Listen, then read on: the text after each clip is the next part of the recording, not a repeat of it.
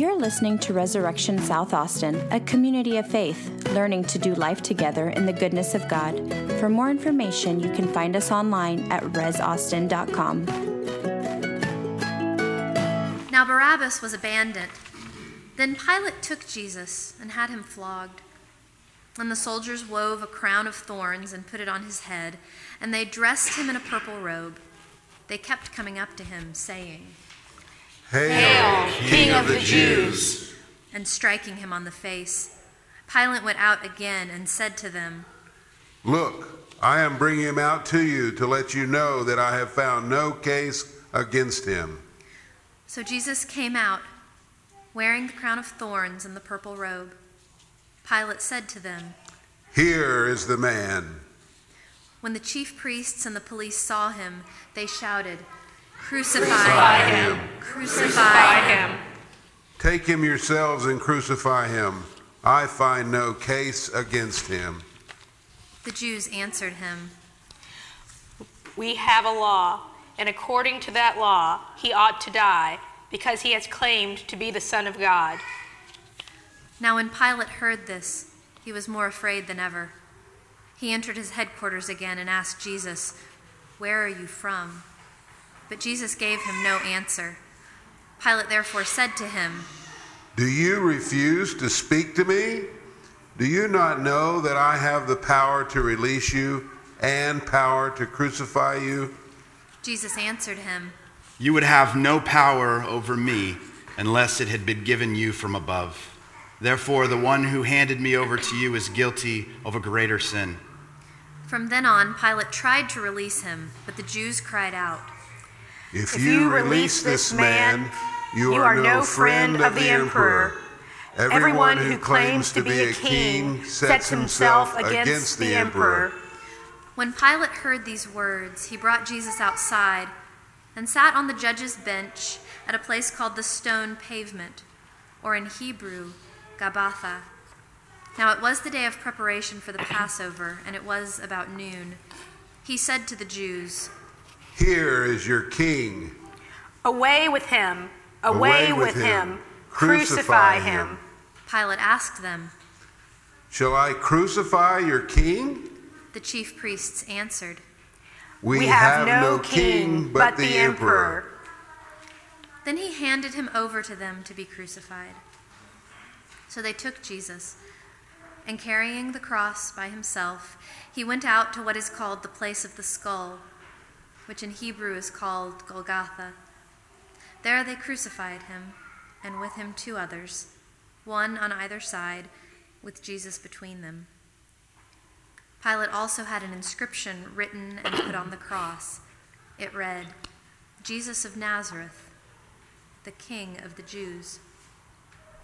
Many of the Jews read this inscription because the place where Jesus was crucified was near the city, and it was written in Hebrew, in Latin, and in Greek.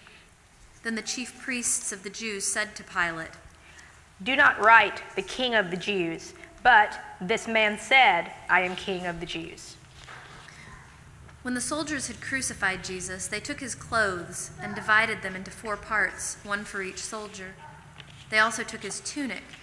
Now the tunic was seamless, woven in one piece from the top. So they said to one another, Let us not tear it, but cast lots for it to see who will get it." This was to fulfill what the scripture says, "They divided my clothes among them, and for my clothing they cast lots." All that is what the soldiers did. Meanwhile, standing near the cross of Jesus were his mother and his mother's sister, Mary, the wife of Clopas, and Mary Magdalene. When Jesus saw his mother and the disciple whom he loved standing beside her, he said to his mother, "Woman, here is your son. Here is your mother." And from that hour, the disciple took her into his own home. After this, when Jesus knew that all was now finished, he said, in order to fulfill the scripture, "I am thirsty." A jar full of sour wine was standing there. So they put a sponge full of the wine on a branch of hyssop and held it to his mouth. When Jesus had received the wine, he said, "It is finished." Then he bowed his head and gave up his spirit. Since it was the day of preparation, the Jews did not want the bodies left on the cross during the Sabbath, especially because that Sabbath was a day of great solemnity. So they asked Pilate to have the legs of the crucified men broken and the bodies removed. Then the soldiers came and broke the legs of the first and of the other who had been crucified with him. But when they came to Jesus and saw that he was already dead, they did not break his legs. Instead, one of the soldiers pierced his side with a spear, and at once blood and water came out.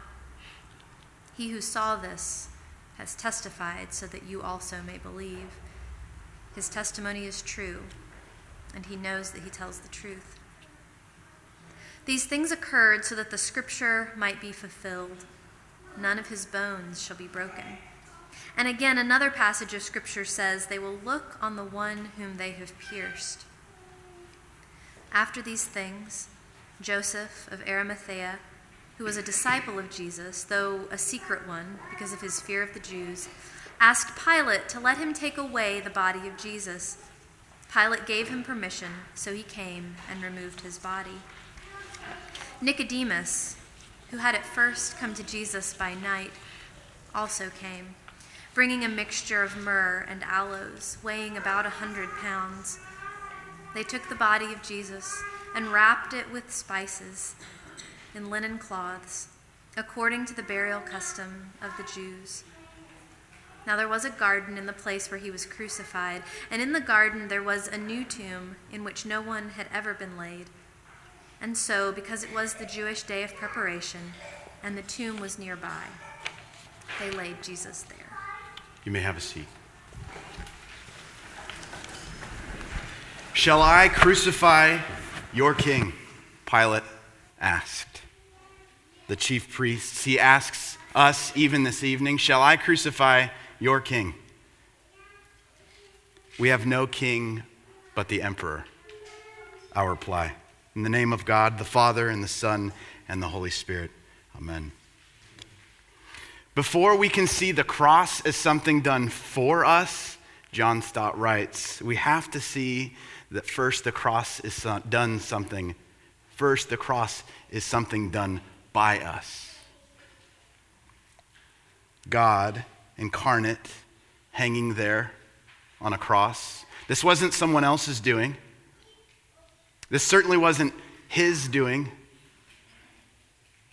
But he was there, willing, silent, without need to defend himself, suffering. And we stand condemning him with breath that he gave us in the first place. We look upon the crucified God in absolute horror. It should shock us. It should make us uncomfortable. It's horrific to see someone crucified, let alone God incarnate hanging there. But the ugliness that we see in the cross didn't come from him, did it? It's not his sin hanging there before us that we see, is it? But ours. It wasn't someone else who betrayed him. It wasn't someone else who denied him. It wasn't someone else, friends, who yelled, "Crucify him." That was us. Now, is all of this just to make us feel really guilty? No. Guilt hangs on the cross. The way you feel about it kind of doesn't matter. Is this just to manipulate us, to make us feel bad, so maybe that we'll apologize to God for what we have done? No. What would that fix anyways? What we behold when we look to the cross is our wretchedness taken from us, our sin, our darkness on display like a mirror that we could see it plainly, taken up into the body of God. And yet still willingly he gives us a cure in return. What a mystery. Friends, we are a stubborn people. We are so stubborn.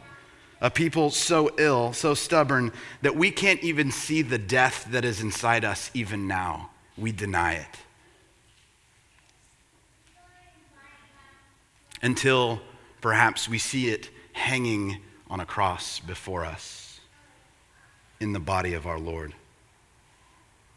Is there anything good about Good Friday? We might ask. Indeed, actually, unspeakable goodness on this day. That he who knew no sin, the beautiful and perfect one, he became sin for our sake, and by his wounds we are healed.